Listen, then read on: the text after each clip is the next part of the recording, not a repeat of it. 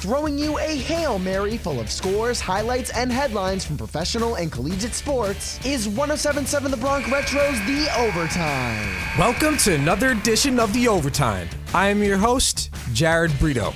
Starting with the MLB, New York Mets manager Buck Showalter won NL Manager of the Year. He is only the second person in MLB history to win it 4 times, and the first to win it with 4 different franchises. Showalter led the Mets to 101 wins before losing in the wild card to the Padres. On the American League side, Terry Francona was named Manager of the Year for the 3rd time in his career. Francona led the youngest team in baseball to a division title and made it to the 2nd round of the postseason. Staying with the MLB, first baseman Anthony Rizzo is staying with the New York Yankees.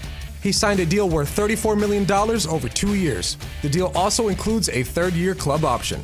Jumping over to the NBA, Luka Doncic drained a wild 3-pointer with less than 30 seconds left in the game to help propel the Mavs over the Clippers. Finney-Smith, Bullock, he's driving it, and looks for Finney-Smith. It's a loose ball, and Luka picks it up.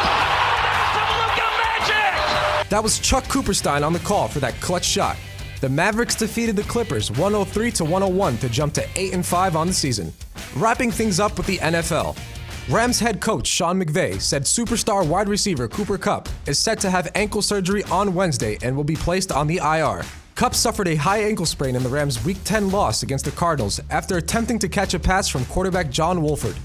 The ankle surgery being performed on Kupp typically has a recovery time of 5 to 6 weeks. For The Overtime on 107.7 The Bronx Retro, I'm Jared Brito.